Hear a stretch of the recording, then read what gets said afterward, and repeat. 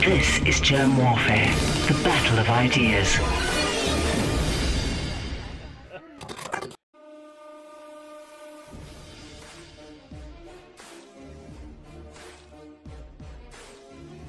My name is Germ. This is Germ Warfare, the battle of ideas. Tom Hayen, thank you for joining me in the trenches. Thank you. It's great to be here. How is the information war treating you? The information war. That's a good one. I'm not quite sure. There's so much of it out there. It's very hard to wade through stuff. I'm really finding that there's a lot of infighting going on either side of the fence here, and that's kind of a new thing. Haven't seen a lot of that until recently, so that just confuses things even more. So, what do you mean? What do you mean infighting?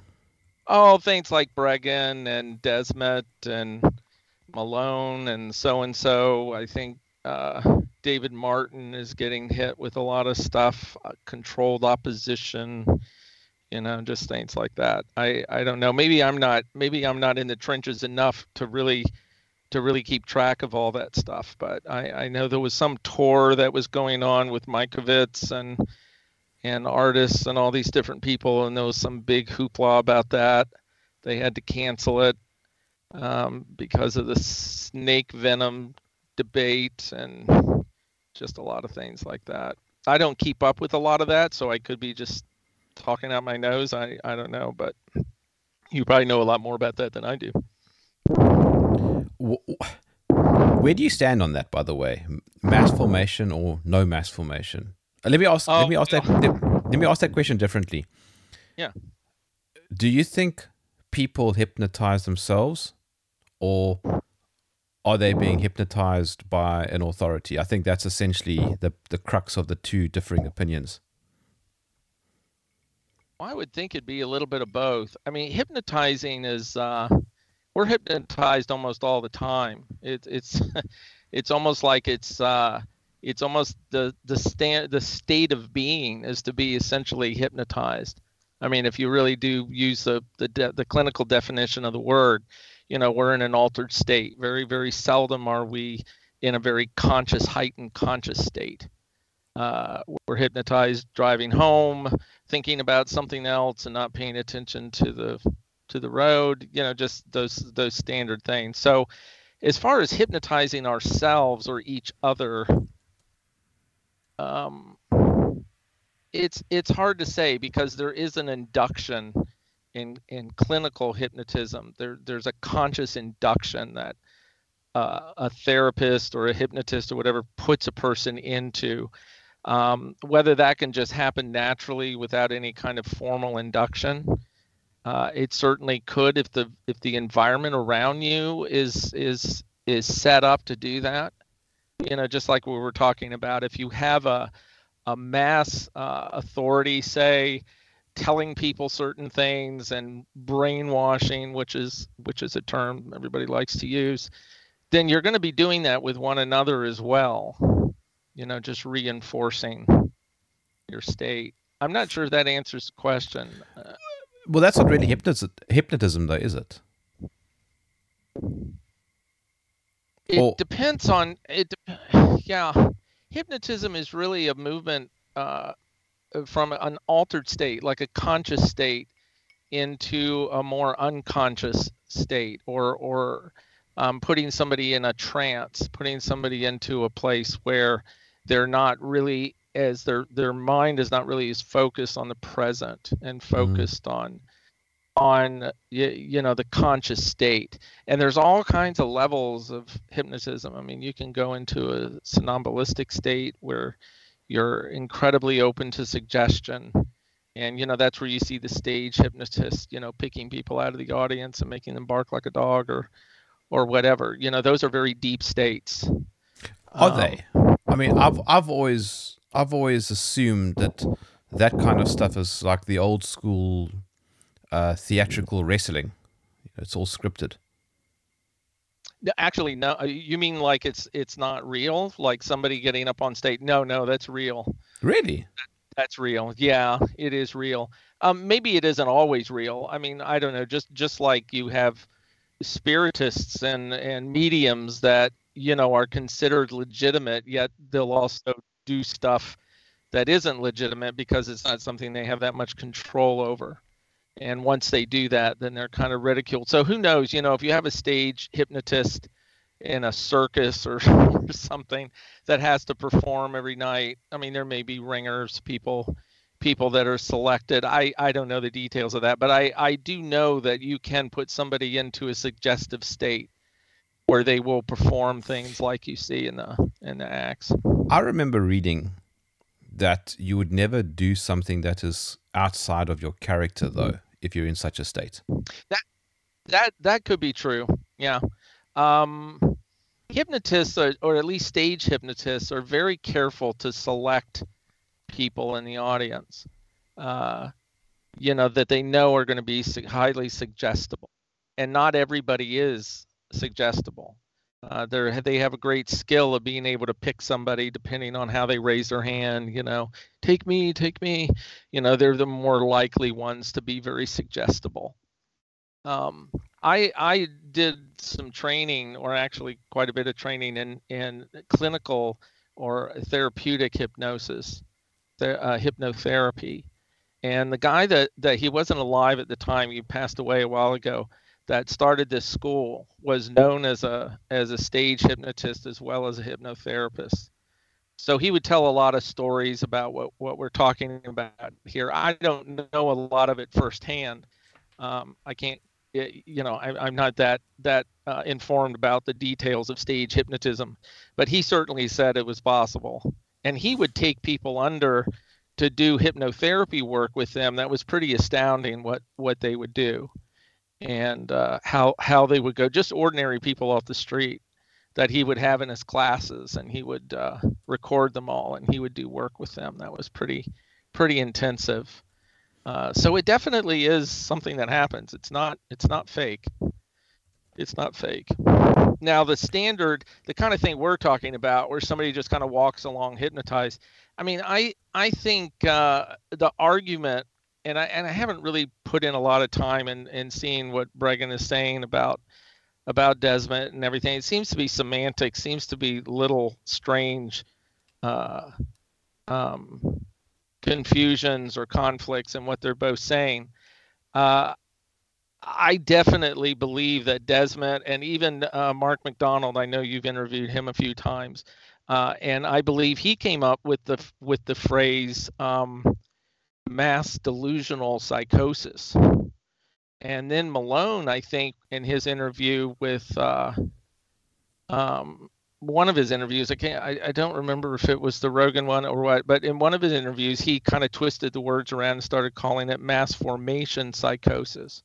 So there's a lot of argument about the word psychosis being part of that phrase, because I'm pretty sure Desmet doesn't like that.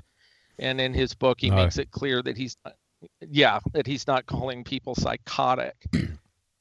But it kind of is, though. Well, it depends on how you define psychotic and psychosis. The schizophrenic psychosis is one where reality is very distorted, and you have hallucinations and audible hallucinations, hearing voices and things like that. That's like the hardcore psychosis. Then there's a psychosis, debatable whether you could really clinically define it as psychosis, but it's a psychosis where you have a departure from reality of any sort. And then who's to say what is reality? Well, if you, yeah. Well, this gives me a departure from reality. Yes, it does. But I don't think you're psychotic. But this is the thing that we're grappling with all the time, which is one of the most fascinating things to me about it, is that why is it that you can put something in front of someone that is clearly evidential in nature? I mean, it's definitely a fact without any question, and they will not recognize it as that. And that's that I've been saying right from the very beginning of this, that I call it occult psychology. and lots of other people have said that too. But when all this first started, that's what it looked like to me. I've had some involvement in cult psychology and working with people that have been taken in by a cult, and it's very, very similar to that on a much wider scale, of course, large scale. There's just no departure. And the Stockholm syndrome, is it Stockholm? I always get that mixed up. Yeah, it's the Stockholm syndrome, right? Where people they become allied with their captors, and there's that going on here too. There's this loyalty to what it is that's stating these unreal lies or whatever they might be. There's a loyalty to that people would just not pull away from. Yeah, you've written about that recently. Yeah, that shows up in a lot of articles.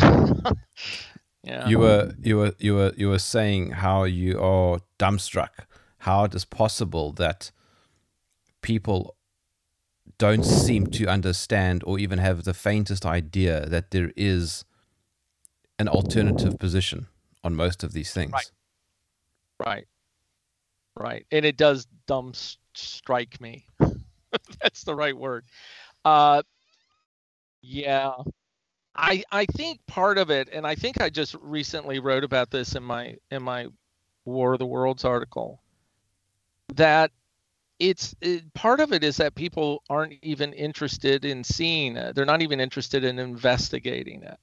So it's almost like there's not as much of this, like, okay, I'm interested in knowing something about this. Present your case to me, and I'm going to evaluate it for its intelligence and its evidence. People don't do that for the most part. I know some people do, but what they tend to do is like, I don't even want to hear it. I don't want to have anything to do with it. I want to stay in this paradigm, in this reality, in this world, and I don't even want to know about anything else. It's just, this is all that I want to see. So is that psychosis? Is that hypnosis? What is that? It's like, it's so easy to stay in this zone of complacency and of compliance, whatever it might be. It's just so easy to do that, and anything else just disrupts that joy of being in a life where you don't have to worry about anything except how much money you're going to make this week so you can go out to dinner or whatever. But I mean, there's that adage, ignorance is bliss, and it seems to hold true. It seems to be very true. Yeah, it absolutely. And I think that would be a really big answer to a lot of this up until a certain point. I think that maybe, certainly from the beginning, everybody was terrified. So there was no ignorance is bliss there. Everybody was like totally freaked out. And so we have that element, that fear element that was put in there, that we all know how that works. Okay, that's not a mystery so much. But then once the foundation for that fear started to drift away or to dissipate or to become, a head scratching, well, that doesn't really make any sense. Then that's when you start getting this, I'd rather stay in this where I know things, and I know that this is dangerous. I wear a mask, I stay away from people, whatever, then I am in this safe zone. And they don't want to know anything else. They don't want any kind of confusion to come into it. Well, maybe this isn't really what's happening, and then certainly now everybody on that side of the fence, the sheeple, all think that everything's coming back to normal. And so they definitely, I don't want to hear any of that. I don't want to hear it. Do you not sometimes, excuse me, do you not sometimes think, because this is something that I actually do often wonder, but do you not sometimes think that it's better to be blissfully ignorant, because you won't, no, really think, I mean, I'm asking a genuine question, because you won't get ulcers, you won't drink excessively, you won't leave your house with this weird, suspicious, cynical worldview. Mm-hmm. Absolutely. And again, in this article I just wrote, that's wrote a little bit about my own personal battle with it because it's constantly in front of you.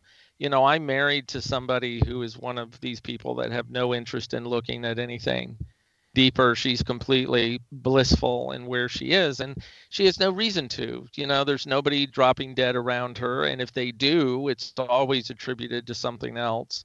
They're old, they're sick. Oh, gee, I didn't know he had this, whatever. It's the same old thing. Climate change, this normalization of myocarditis. I just saw that commercial, that hospital commercial that's making the rounds right now. That's just unbelievable. This little girl has chest pains or something. She goes into the hospital and they tell her she has myocarditis, and they give her medicine and make her well, and she's all good again. And that's normalizing all that. The people going, oh, okay, well, I guess you can get that if you're, 7 years old. And that's all part of well, you can always go to the hospital. They'll take care of you. The doctors are saying it's fine.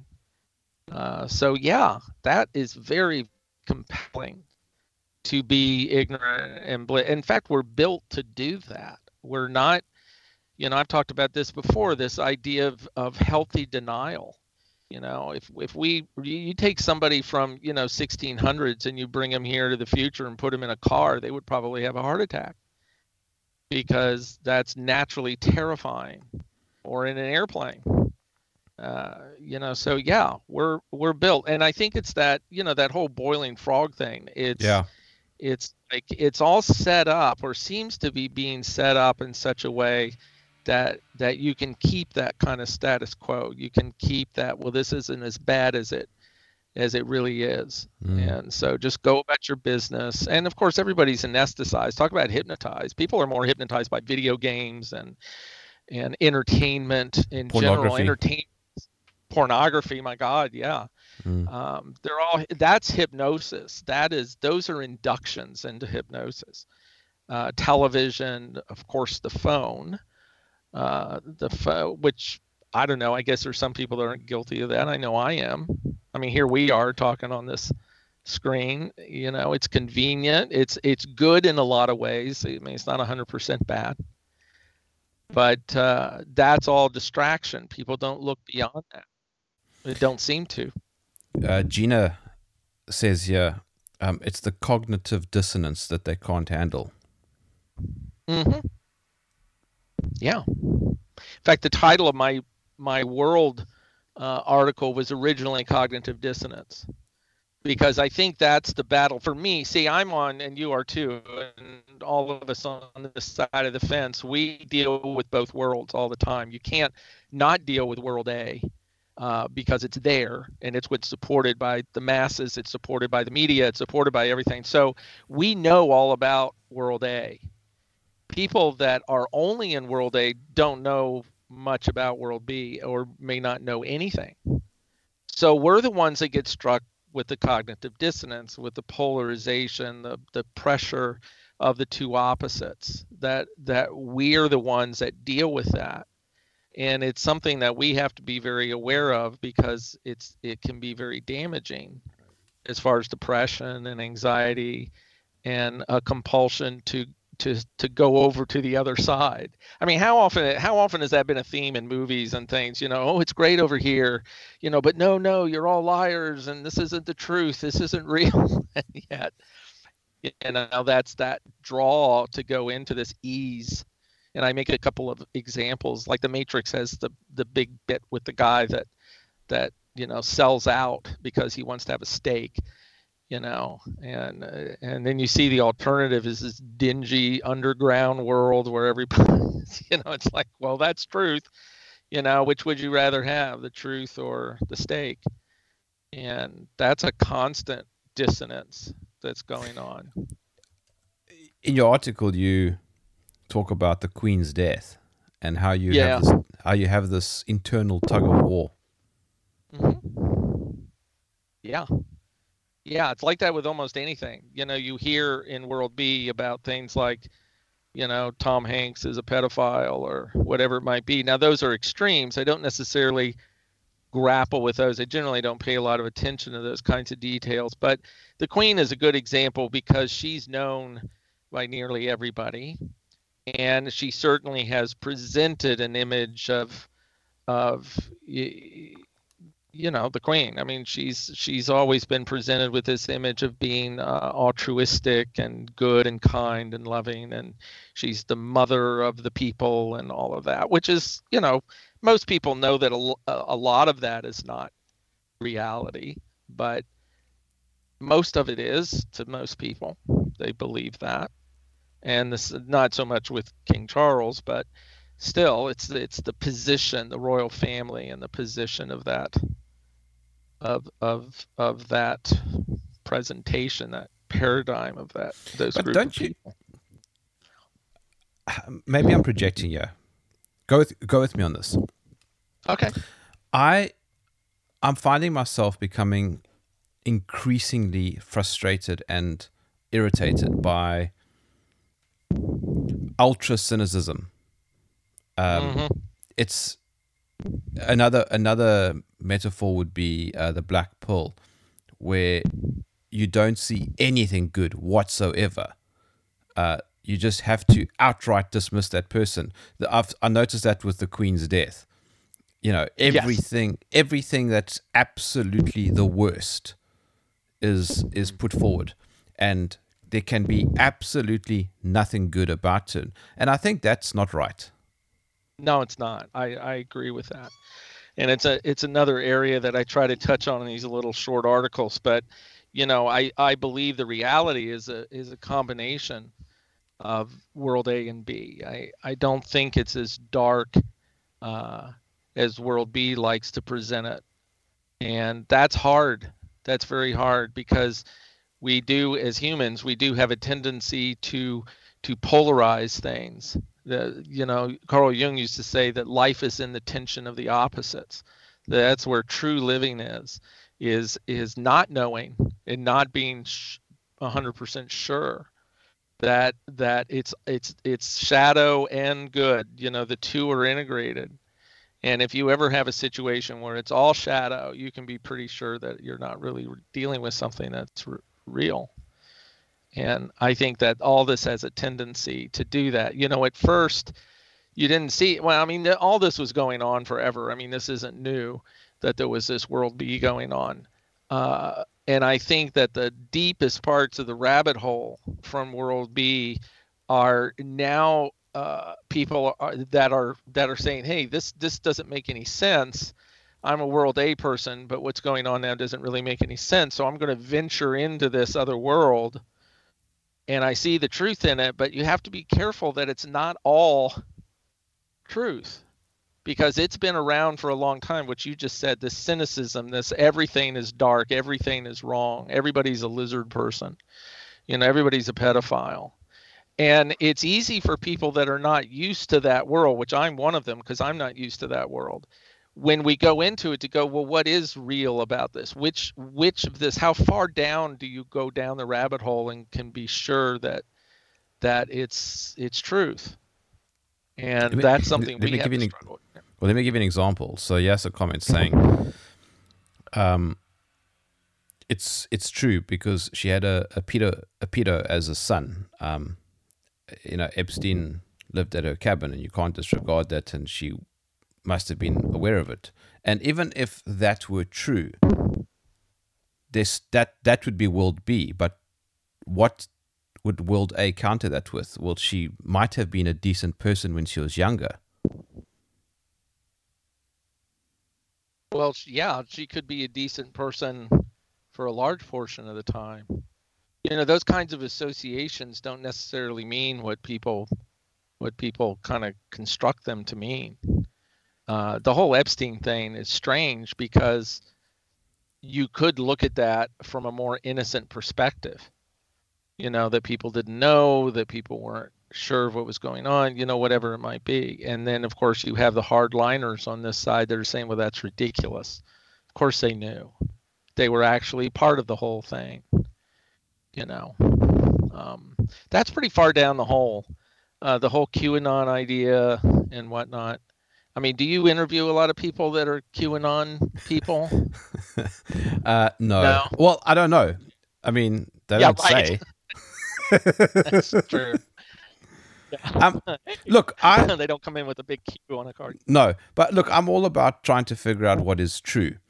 So if something that sounds ridiculous is true, well, then it's true. It doesn't matter how Right. ridiculous it sounds. Right. I agree. Yeah. But what is that? Yes. And I know for me, and I write from that perspective a lot, and I do have a lot of people saying you said exactly how I'm feeling, so I figure other people are feeling the same way. For me, it's opened up this thing where anything could be true. And it used to be that if something was really spectacular and weird and just out in left field, I wouldn't even look at it. I would just say, well, that can't be. It just doesn't fit within some kind of spectrum here. And with what's going on, I mean, something as simple as saying, that we're going to inoculate 7 billion people with a drug that's brand new that we don't really know that much about and we haven't tested it at all. I mean, that's about as far out there as you can get. I mean, that's just one step away from lizard people, to me. I mean, that's just as unbelievable. Do you know what I did today? What? I went onto the internet and I typed in David Icke lizard people queen. Yeah. Because in the late 1990s, I read a book by David Icke in which he accused the queen of being, what's the term, reptilian. Yes, shapeshifter. And since she is, all the rage right now, I wanted to see if there were any hits on that. And I didn't really come up with anything. You didn't? No. Well, nothing new. Oh, that's surprising. Yeah, nothing new. Yeah. Yeah, he made some big, and I don't know that much about Ike. I know a little bit. But he made, there's some article that keeps showing up if you type anything about lizard and queen, that I haven't even read it, but he goes into why he believes that. And I mean, that's a good example of where I am with this. I didn't pay much attention to David Icke until all of this happened. And now I think some of the things he says is like so right on. It's like scary, And no, sorry, go on. No, I was just going to say, I've told people this before, that if I was watching television and watching a speech, not television, but watching the internet and watching a speech by Trudeau, and in the middle of the speech, he said, "I'm going to reveal to you the truth about me," and rips off his skin and he's a lizard, I wouldn't go, "Oh my God." I would go, "Yes, that makes a lot of sense. That answers a lot of questions." But you know what's actually been happening is that after that incident, somebody in a black suit walked up to you with a little flashy light. Right. And that's why you don't remember. Yeah, it may have happened.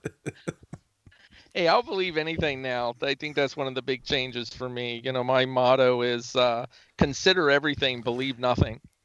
I had a call from one of my previous guests in Europe.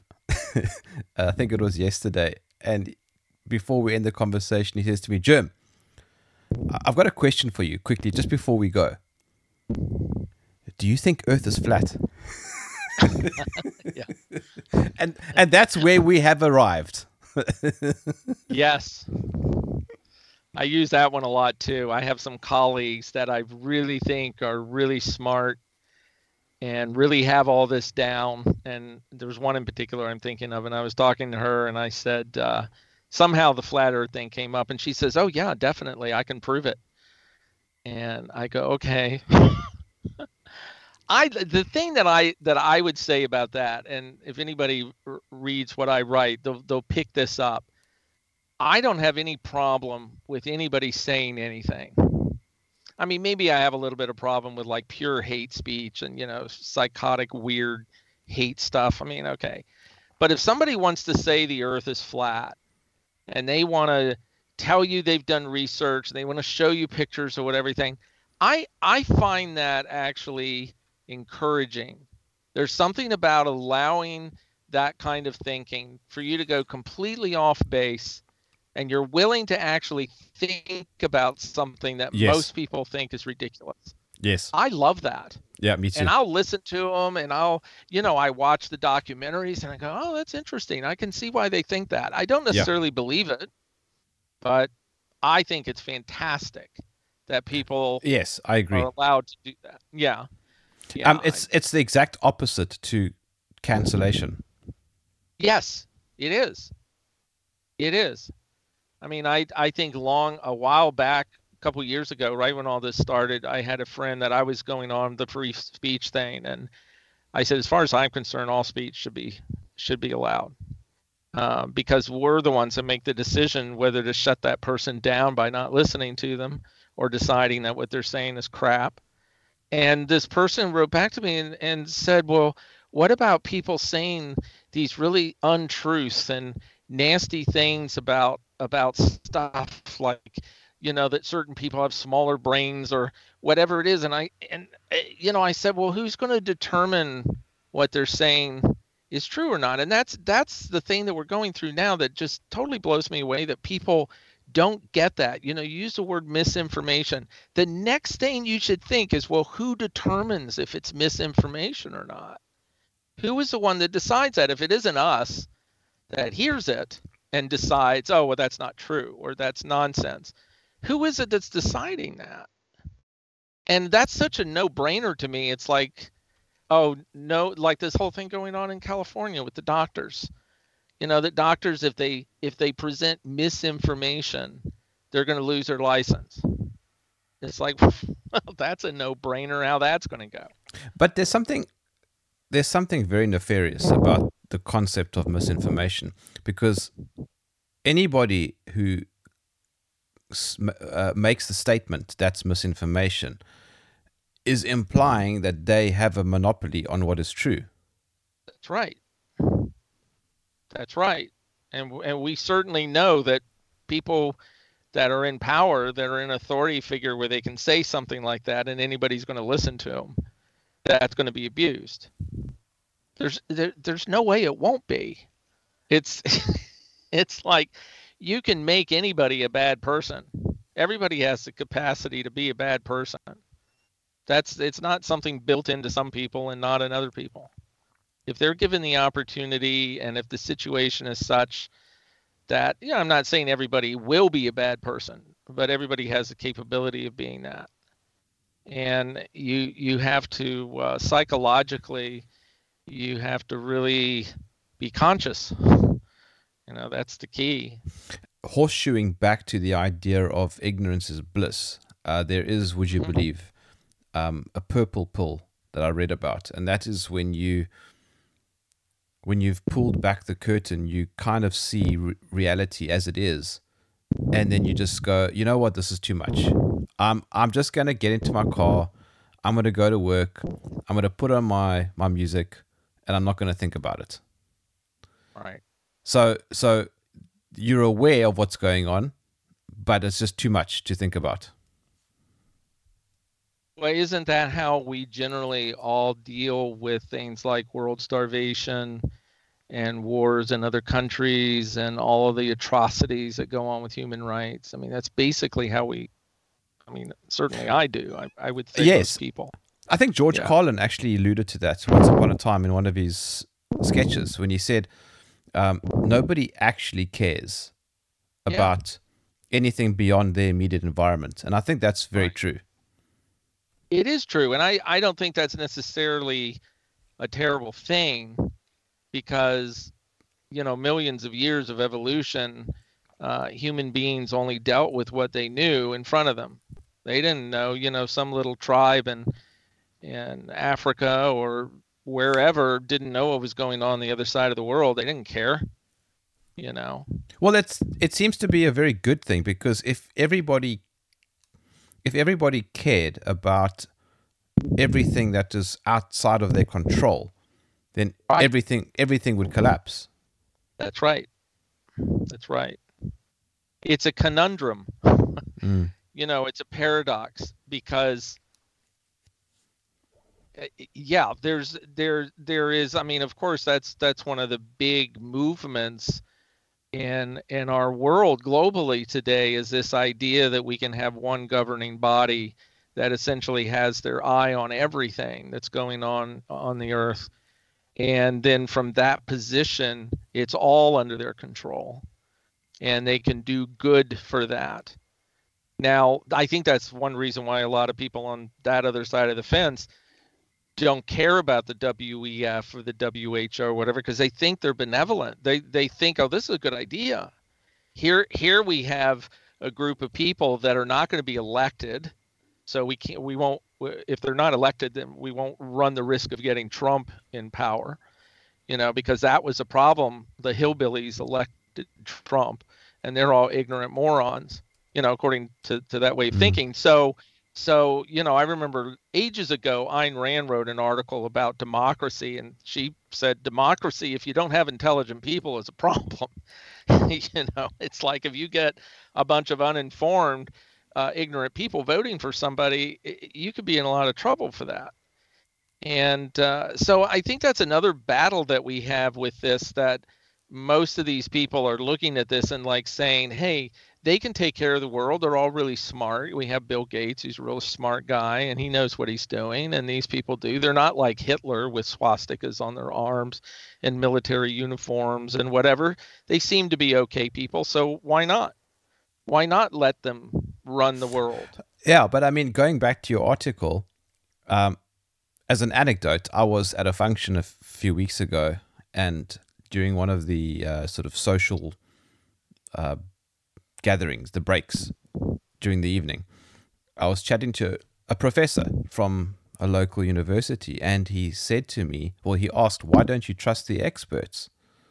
And I said, well, why should I? And also, what do you mean by expert? He says, well, they're skilled in their field. I said, like who? And he said, Fauci. And I said, well, I don't trust Fauci because I think he's highly irresponsible and probably verging on a mass murderer.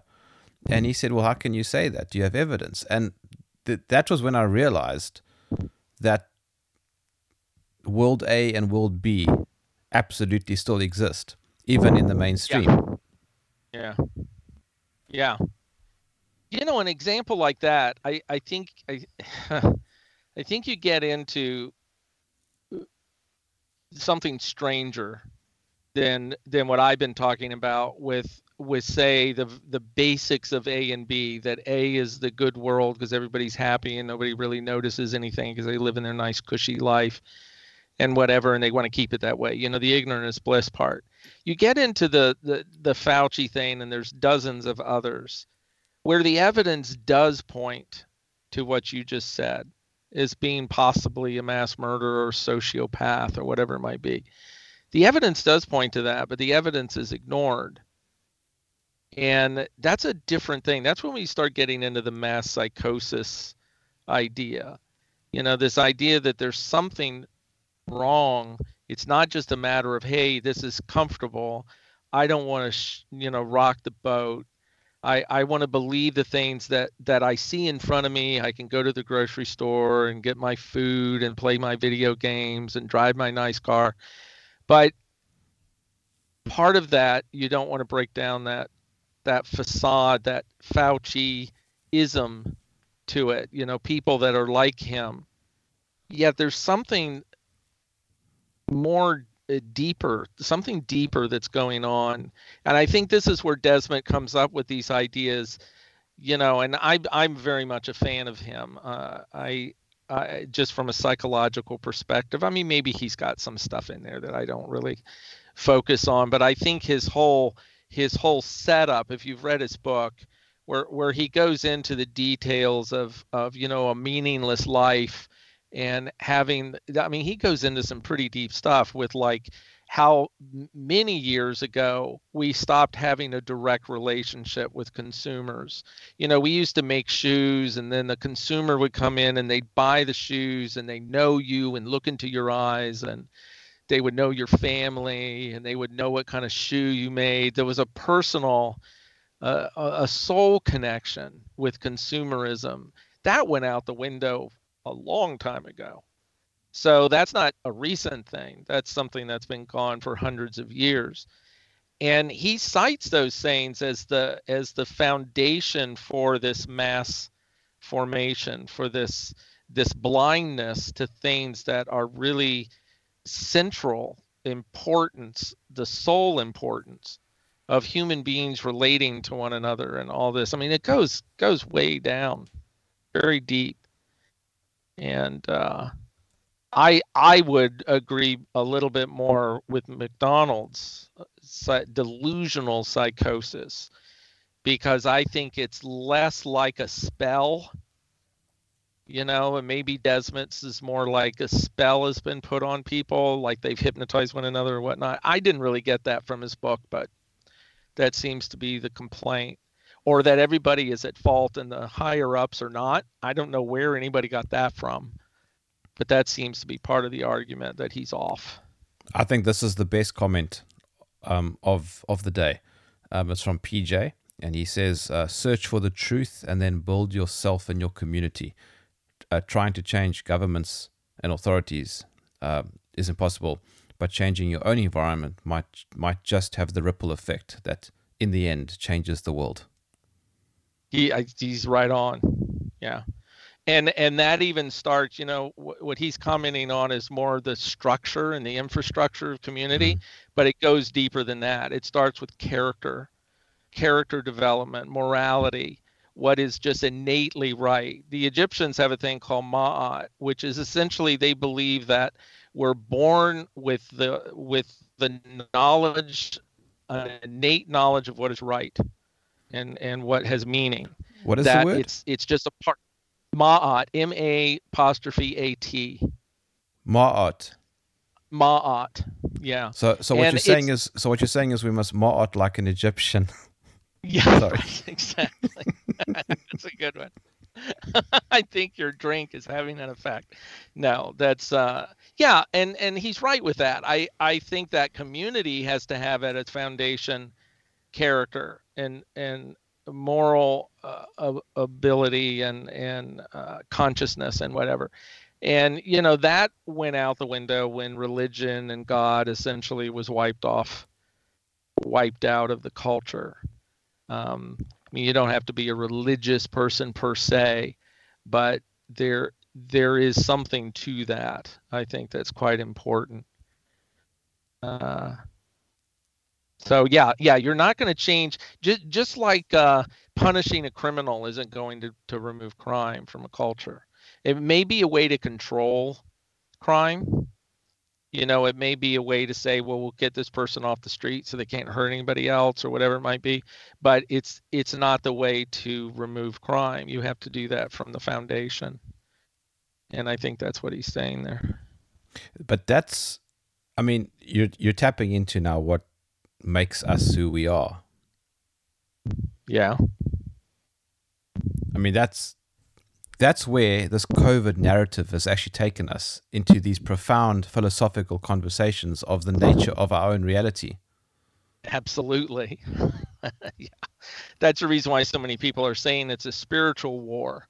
It's a war between good and evil, a war between God and the devil, or however you frame it, however you see that in your own reality. But it is much, much more than a political or freedom of rights or bioterrorism or any of those things. I mean, those are all results of it, but the true battle is just what you just said. It's and that isn't going to be fixed easy. That may require a complete obliteration of the world, like a Noah's Ark kind of metaphor, before that's going to get fixed. Yeah, it's funny you say that, because that term Great Reset suddenly becomes relevant. I know, but that's a materialist reset, though, don't you think? I mean, what they talk about is more from a materialist economic point of view. Very, very little is talked about psychology and all of this, or spirituality even. It doesn't seem to be a topic. It never has been, or at least not within the last couple 100 years. Anytime anything like that is mentioned, most people would just push it away and like say, oh, well, those are those religious fundamentalists that are talking about Satan and Luciferians and all that. But there could be something to be said about that.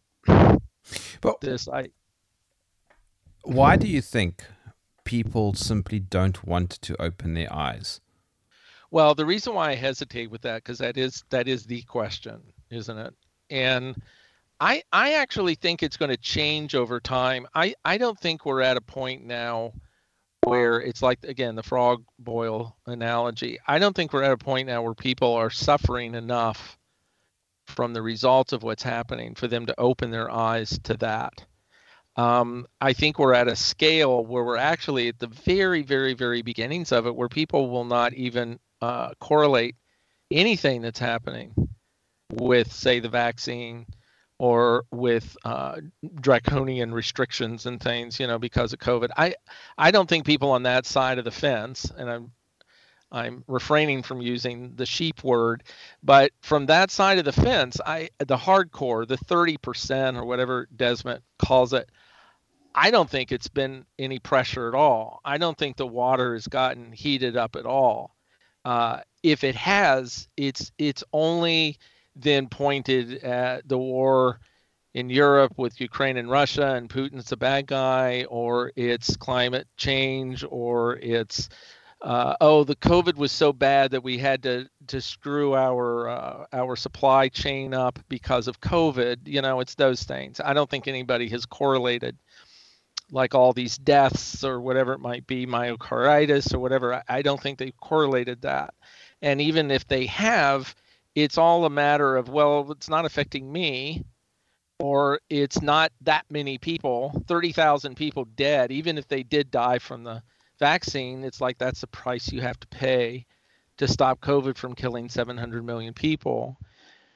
So that's part of it. And, who's going to open their eyes to something that makes them look like fools, for one thing? Most of these people have been vaccinated. Nobody's going to want to admit that they've done something they can't reverse. Yeah, but Todd, there's a really weird paradigm that exists. I saw somebody today in a public space just walking with a mask on. And three years ago, that would have been insanity. And now it's not. Now people go, shame. That person probably thinks that, they want to protect others. But nobody would have said that 3 years ago. So it's amazing how within such a short space of time, the wiring of our brain can be completely changed. Yeah. Yeah, definitely. Definitely. I think being a psychologist myself, I think if somebody had presented this as a thought problem and said, well, do you think this would happen? I would have said no. I find it, what you just said, I would have said, no, people wouldn't do that. They would eventually figure it out and say, oh, well, this is, almost to a fault, people that are put in bad. How many times do you see people doing stupid stuff that they should know better to do that's actually the opposite of wearing the mask? People like swimming in some polluted river or something somewhere. People do, or smoking, good example. People do kooky stuff that they know is going to kill them or hurt them or whatever, and they still do it. You haven't seen the opposite. Yeah, Beth makes a great comment here. She said 3 years ago, it would have only been an Asian doing it. And you know how true that is. I remember being in an airport, and every now and then I would see an Asian walking with a mask on. And I remember thinking, oh, they're shame, poor Asians. They're indoctrinated. Yeah. And now it's right on my doorstep. Right. Well, I don't know how much you've gotten into that, but most of the reason why you see that a lot in Asian countries is because somewhere along the line they figured out that particulate pollution is rampant in their cities, And that's not so much for bacteria, even certainly not for viruses, but they wear a mask to keep smog and pollution from breathing that in, which isn't necessarily a bad idea. And I think, you hear that all the time now. Well, people in Japan have been wearing, or China have been wearing masks for ages. And you go, well, not for viruses, they're not. Now, some of them might think that, okay, that they're wearing it for protection against diseases or whatever. But the primary reason why all that started is because they're very overly sensitive to, and they're also very compliant culture, at least in Japan. So, but you see that now too. Most of the people I see wearing masks that are still wearing them are Asian. That's the young people, at least. You see a lot of very old people wearing masks that could be of any culture, but if you see young people wearing masks, at least where I am in Canada, they're usually some kind of Asian. And I think that's just part of their culture. I don't think they're more, well, maybe they are more sensitive or more psychologically sensitive to hygiene or to disease or whatever. I don't know. There seems to be two different types of people. There does seem to be somebody, the type of person that is just not interested in investigating things. They're interested. I know this all sounds so judgmental. It's like it's not good to talk like this, but it seems like there are people that really are only concerned with the here and now. They're only concerned with their life, what they're doing, their entertainment, their children or whatever. And again, I'm not judging. I'm not saying that's necessarily a bad thing. And then you have people, and I've kind of noticed this as a common denominator, you have people that are interested in world history, that are interested in the details of how people think or how things have happened in the past with history. And they're usually the ones that don't live in this kind of blind bliss. They know what's going on in the world. They know that there's a lot of problems, yet, they don't necessarily jump into that trying to fix it all, but they're aware of it. Yeah, I think you're making a good point there. It's not the knowledge that's bad. It's the desire to try and fix it or fix those around you so that they think the same. That's, I think, maybe where the implosion occurs. Yeah. Yeah. I mean, that's always been an issue. I always think it keeps popping in my head, that old movie, Sex, Lies, and Videotape. I don't know if it's an old movie, well, not really old, but old to most people. There's a scene in there where the Andie MacDowell character she's this typical, well-off Westerner American that really doesn't have anything to worry about too much, but she's always depressed and anxious. And when he's videotaping her, he says, "So what's bothering you?" And she says, "Garbage. It's just everywhere. It's just piling up, just everywhere in the water and it just everywhere, garbage. And I just can't sleep at night because that's all I think about." And I may be totally butchering that because it was a long time ago I saw the movie, but I remember it hit me in a way of like saying, yeah, you're ruining your life by focusing on things you have no control over. And you can control your garbage, you can control recycling, you can take care of your footprint and what you're doing. But once you start focusing on the world, and unless you are in a position you can do something about it, and there are people that are, there are people that go into government and go into, certain fields that they can actually have an imprint on what's going on. But if you don't choose to do that, if you have another job and have another passion, where are you going to go with that? So I think Stephen Covey wrote about that. What's his book? 7 Habits of Highly Effective People. Right. And in that book, he said, you are most effective when you're only trying to influence those in your immediate environment. Right. And I was thinking now, as you were saying, when I flew recently, I remember sitting down on the airplane and just looking at I was at the back and I just looked in front of me and I saw all the people sitting there, and I thought, how many of you know what's coming? CBDCs, digital ID, the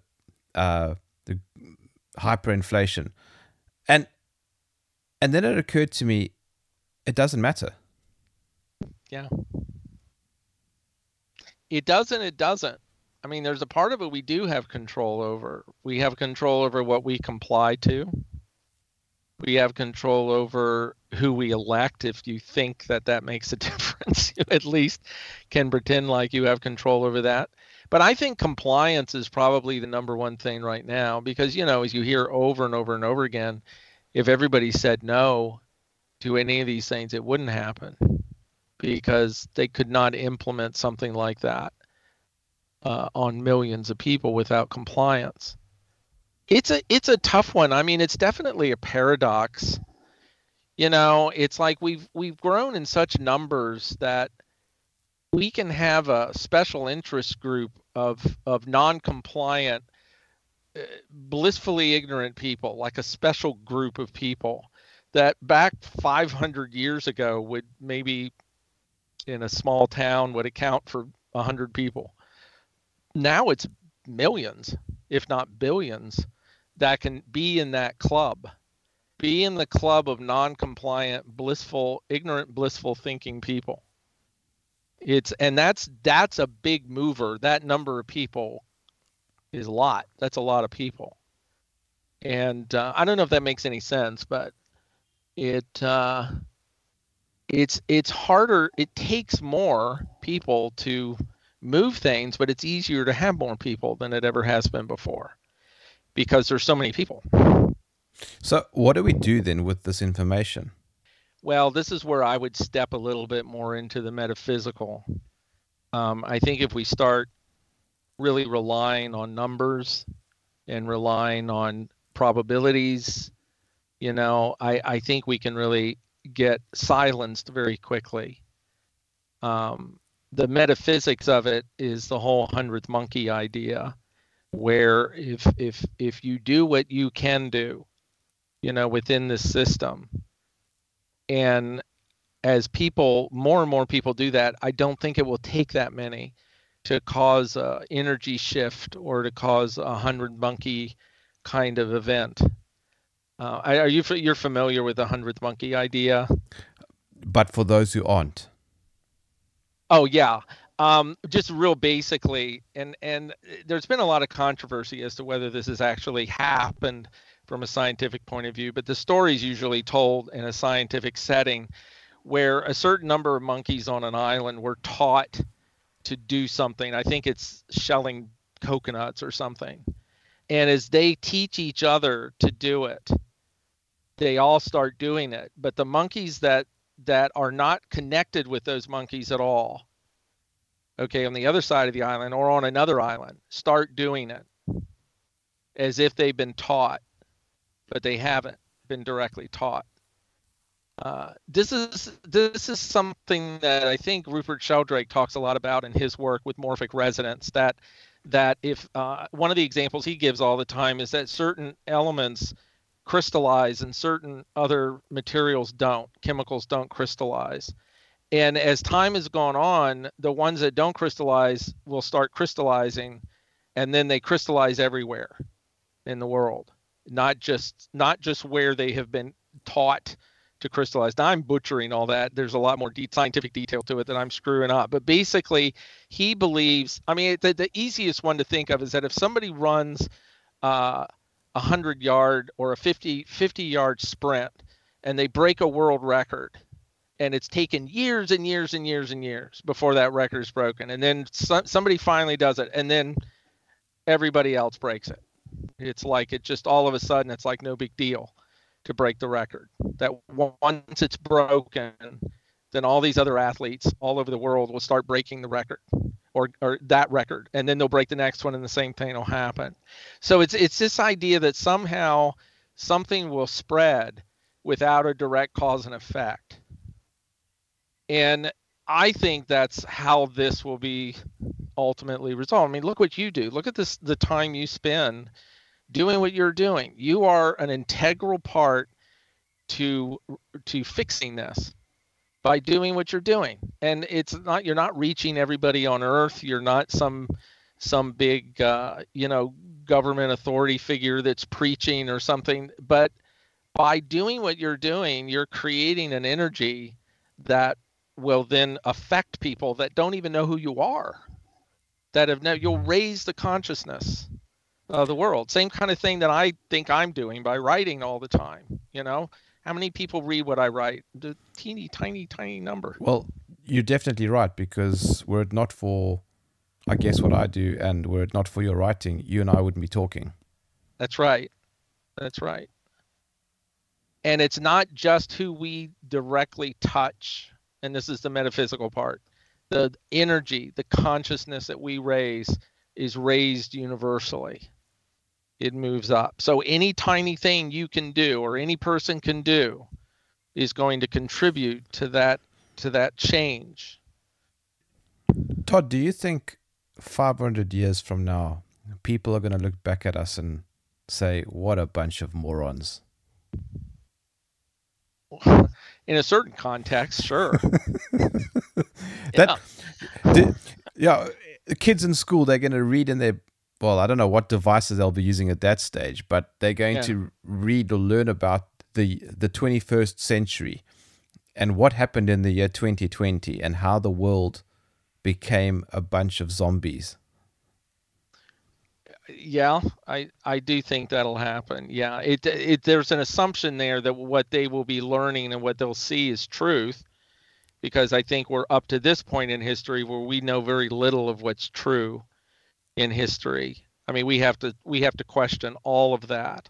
If we're questioning things like whether the earth is flat or not, we also have to question what happened in Rome in the year 800 and what happened in Egypt 5,000 years ago, because all that is fabricated. Certainly history is created not by evidential other than what people write. And some things you see, you can have evidence that's empirical, that's actually material evidence, but not a lot of it. I mean, most of it is what people have written about. And I know with ancient Egypt, everything that I'm a big researcher in ancient Egypt, very alternative believer in what's going on in ancient Egypt. And me too. You too? Really? Oh, cool. There's a bunch of people in Egypt right now. The problem with a lot of it in Egypt right now is that the people that know the most don't write any of it down.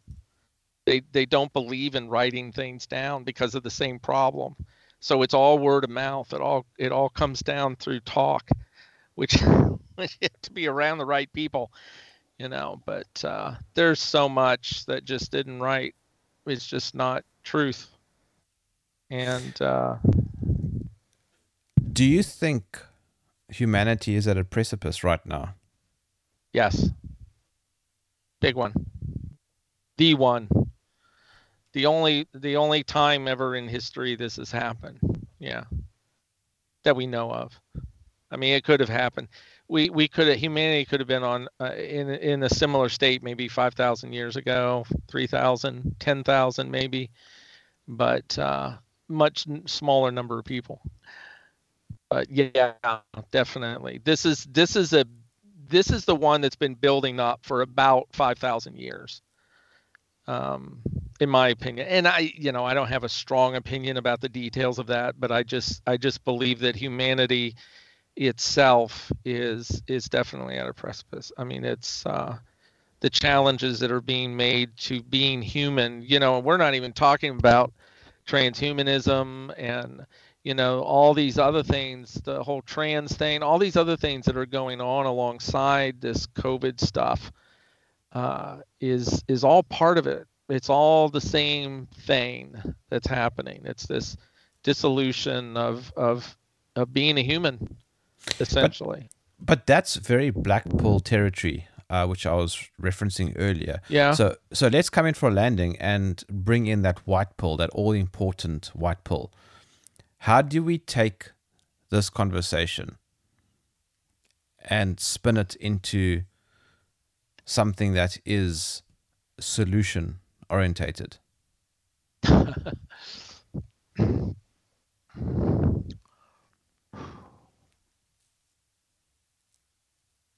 I'm not a real fan of solutions right now. Well, not I shouldn't say solutions. I should say um, reconciliations, or I don't know, the word escapes. But the solution really right now is to keep your eyes open, in my view, because we are in a material battle right now.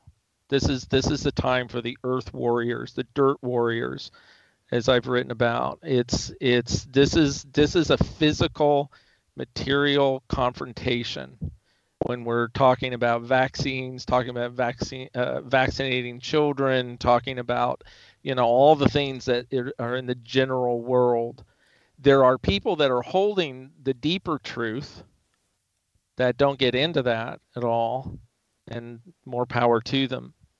But I think most of this right now is a material thing. So the solution, in my view, is to win that battle, is to keep our eyes open, to keep pushing, to not comply, whatever those things are, whatever it is you're doing, whatever it is I'm doing, and whatever it is all the people that are dedicating their time and their life to, the Coreys, the McCulloughs, the Malones, all of those people.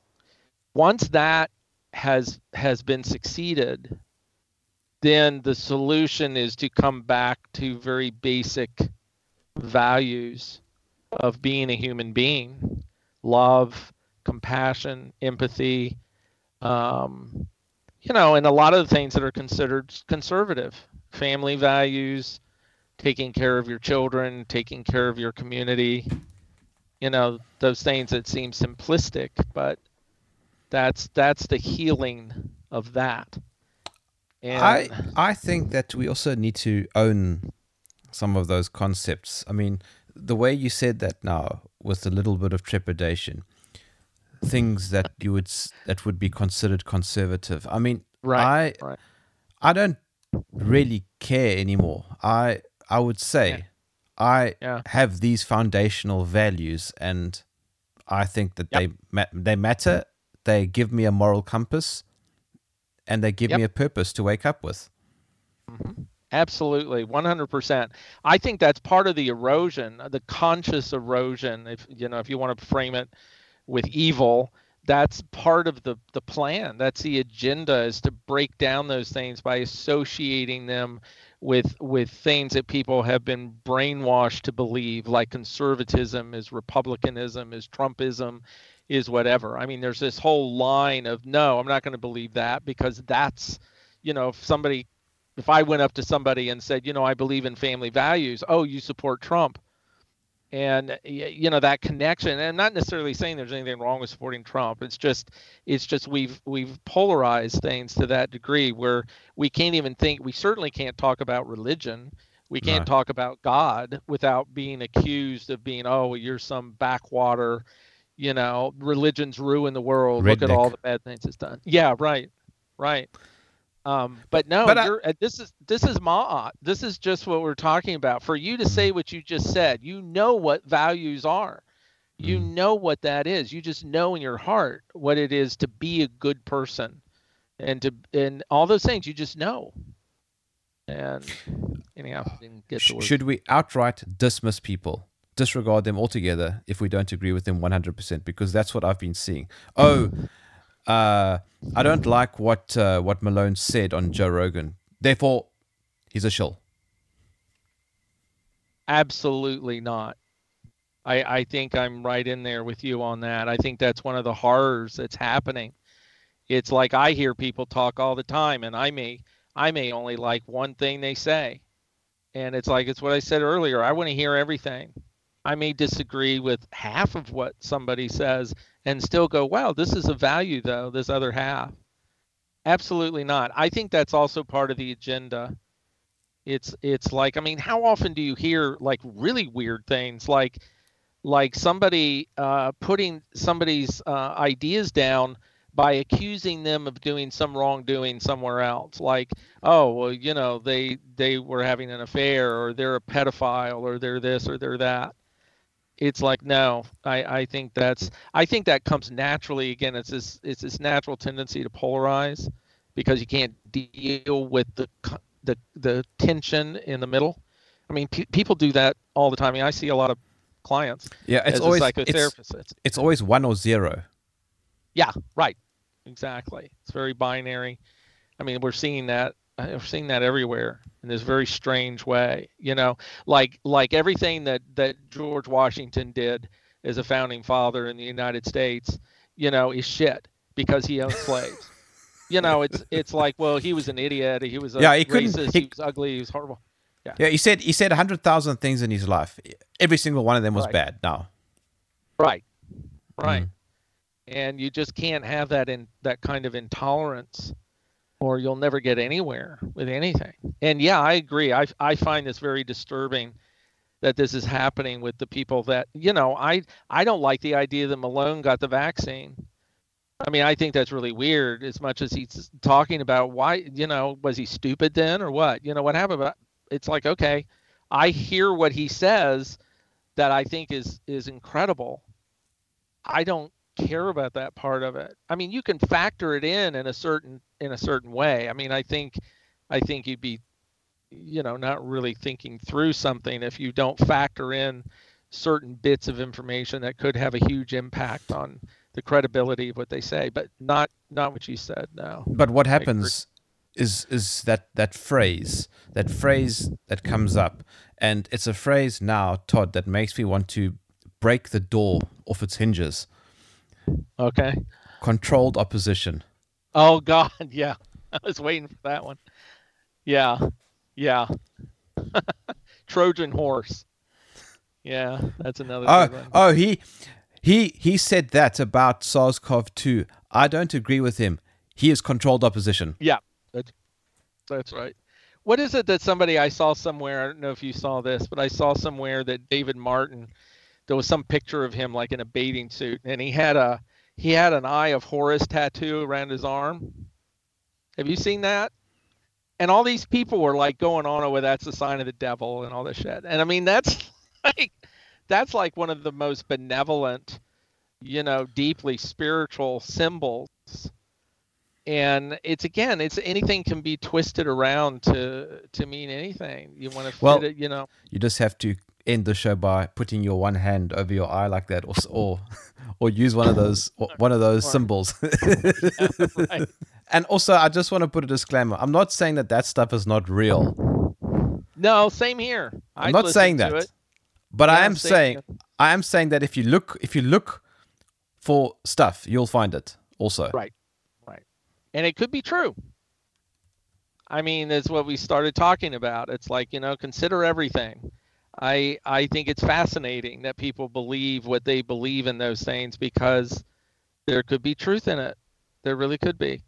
And we will, like I said, if Trudeau ripped his skin off and he was a lizard, it's like it wouldn't surprise me. I'm ready for it. If you can summarize this entire conversation into one paragraph, then what would it be? Wow.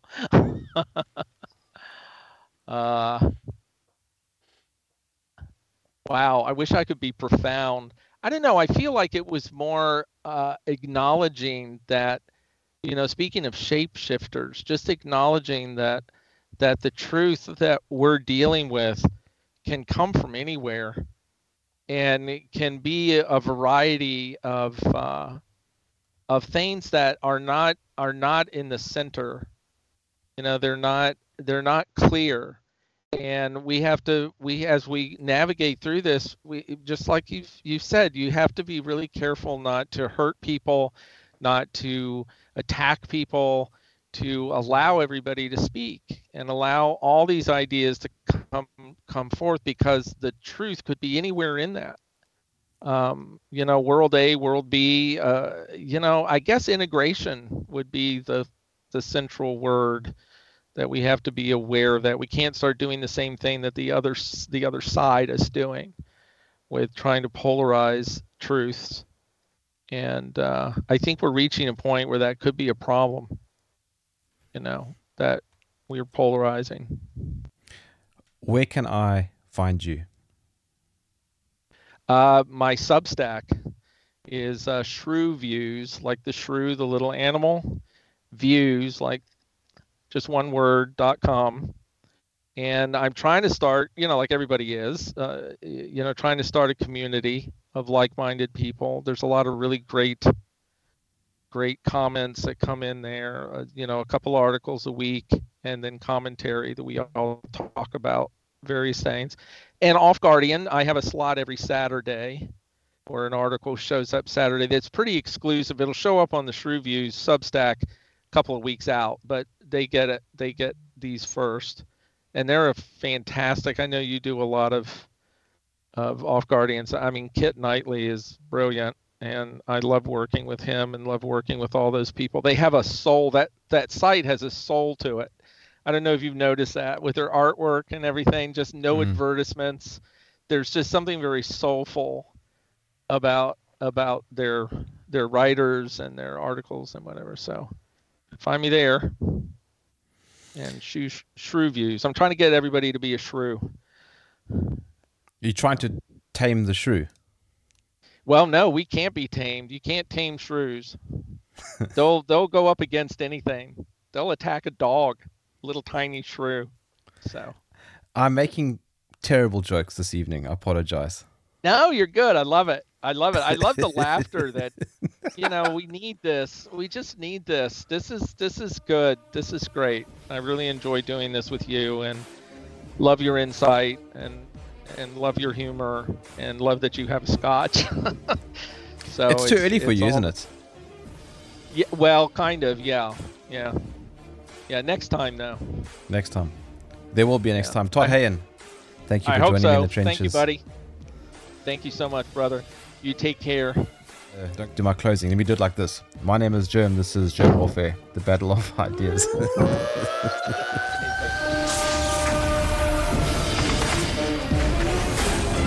If you enjoyed this podcast, please visit supportgerm.com.